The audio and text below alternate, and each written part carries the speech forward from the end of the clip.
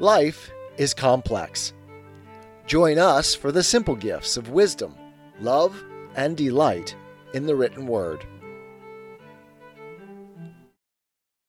George Orwell's Animal Farm, Chapter 5, Part 2. At last the day came when Snowball's plans were completed. At the meeting on the following Sunday, the question of whether or not to begin work on the windmill was to be put to the vote.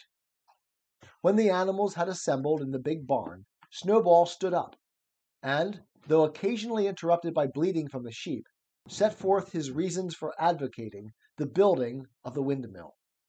Then Napoleon stood up to reply. He said, very quiet, that the windmill was nonsense, and that he advised nobody to vote for it, and promptly sat down again.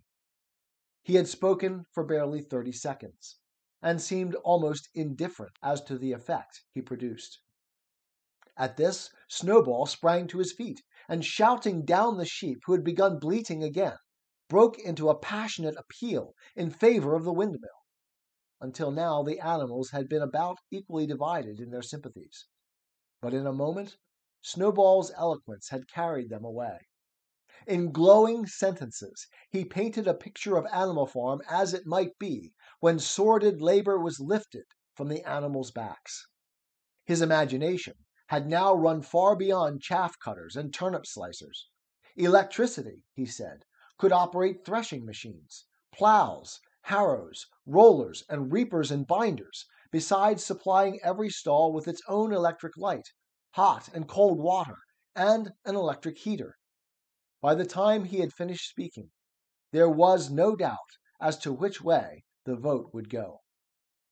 But just at this moment, Napoleon stood up, and casting a peculiar sidelong look at Snowball, uttered a high-pitched whimper of a kind no one had ever heard him utter before. At this there was a terrible baying sound outside, and 9 enormous dogs wearing brass-studded collars came bounding into the barn. They dashed straight for Snowball, who only sprang from his place just in time to escape their snapping jaws. In a moment he was out of the door, and they were after him. Too amazed and frightened to speak, all the animals crowded through the door to watch the chase. Snowball was racing across the long pasture that led to the road. He was running, as only a pig can run, but the dogs were close on his heels. Suddenly he slipped, and it seemed certain that they had him. Then he was up again, running faster than ever. Then the dogs were gaining on him again. One of them all but closed his jaws on Snowball's tail, but Snowball whisked it free just in time. Then he put on an extra spurt, and, with a few inches to spare, slipped through a hole in the hedge, and was seen no more. Silent and terrified, the animals crept back into the barn. In a moment, the dogs came bounding back. At first no one had been able to imagine where these creatures came from, but the problem was soon solved.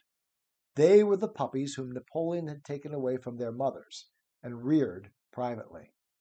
Though not yet full grown, they were huge dogs, and as fierce-looking as wolves. They kept close to Napoleon. It was noticed that they wagged their tails to him in the same way as the other dogs had been used to do to Mr. Jones. Napoleon, with the dogs following him, now mounted onto the raised portion of the floor where Major had previously stood to deliver his speech. He announced that from now on the Sunday morning meetings would come to an end. They were unnecessary, he said, and wasted time. In future, all questions relating to the working of the farm would be settled by a special committee of pigs, presided over by himself. These would meet in private, and afterwards communicate their decisions to the others. The animals would still assemble on Sunday mornings to salute the flag, sing Beasts of England, and receive their orders for the week. But there would be no more debates. In spite of the shock that Snowball's expulsion had given them, the animals were dismayed by this announcement. Several of them would have protested if they could have found the right arguments. Even Boxer was vaguely troubled.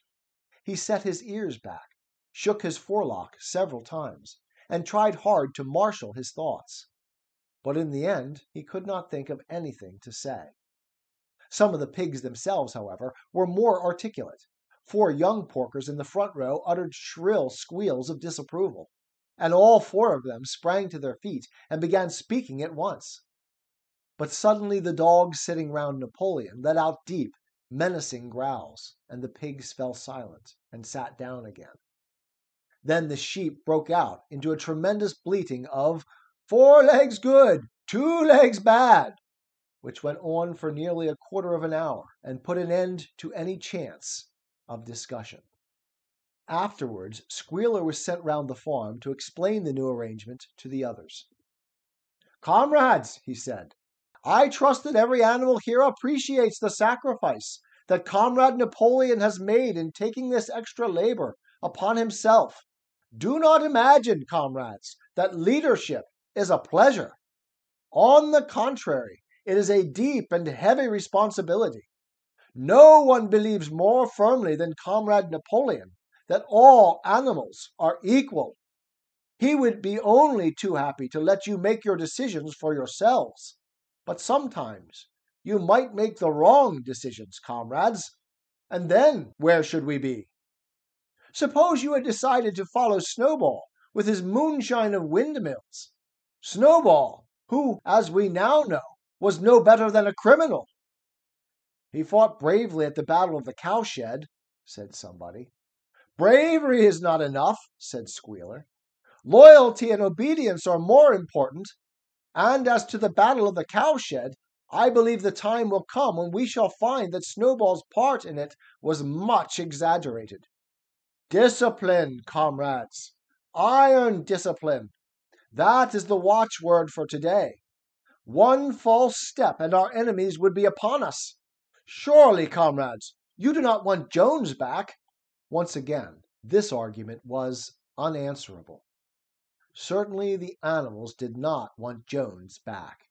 If the holding of debates on Sunday mornings was liable to bring him back, then the debates must stop.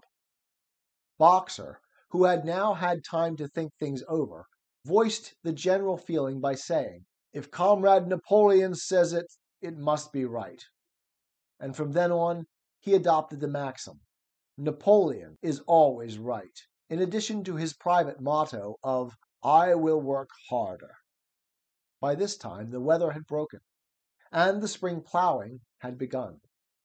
The shed where Snowball had drawn his plans of the windmill had been shut up, and it was assumed that the plans had been rubbed off the floor. Every Sunday morning at 10 o'clock the animals assembled in the big barn to receive their orders for the week. The skull of old Major, now clean of flesh, had been disinterred from the orchard and set up on a stump at the foot of the flagstaff, beside the gun. After the hoisting of the flag, the animals were required to file past the skull in a reverent manner before entering the barn. Nowadays they did not sit all together as they had done in the past. Napoleon, with Squealer and another pig named Minimus, who had a remarkable gift for composing songs and poems, sat on the front of the raised platform, with the 9 young dogs forming a semicircle round them, and the other pigs sitting behind. The rest of the animals sat facing them in the main body of the barn. Napoleon read out the orders for the week in a gruff, soldierly style, and after a single singing of Beasts of England, all the animals dispersed. On the 3rd Sunday after Snowball's expulsion, the animals were somewhat surprised to hear Napoleon announce that the windmill was to be built after all. He did not give any reason for having changed his mind, but merely warned the animals that this extra task would mean very hard work. It might even be necessary to reduce their rations. The plans, however, had all been prepared, down to the last detail. A special committee of pigs had been at work upon them for the past 3 weeks. The building of the windmill, with various other improvements, was expected to take 2 years. That evening, Squealer explained privately to the other animals that Napoleon had never in reality been opposed to the windmill. On the contrary, it was he who had advocated it in the beginning, and the plan which Snowball had drawn on the floor of the incubator shed had actually been stolen from among Napoleon's papers. The windmill was, in fact, Napoleon's own creation. Why, then, asked somebody, had he spoken so strongly against it? Here Squealer looked very sly. That, he said, was Comrade Napoleon's cunning. He had seemed to oppose the windmill, simply as a maneuver to get rid of Snowball, who was a dangerous character and a bad influence. Now that Snowball was out of the way, the plan could go forward without his interference. This, said Squealer, was something called tactics. He repeated a number of times, "Tactics, comrades, tactics," skipping round and whisking his tail with a merry laugh.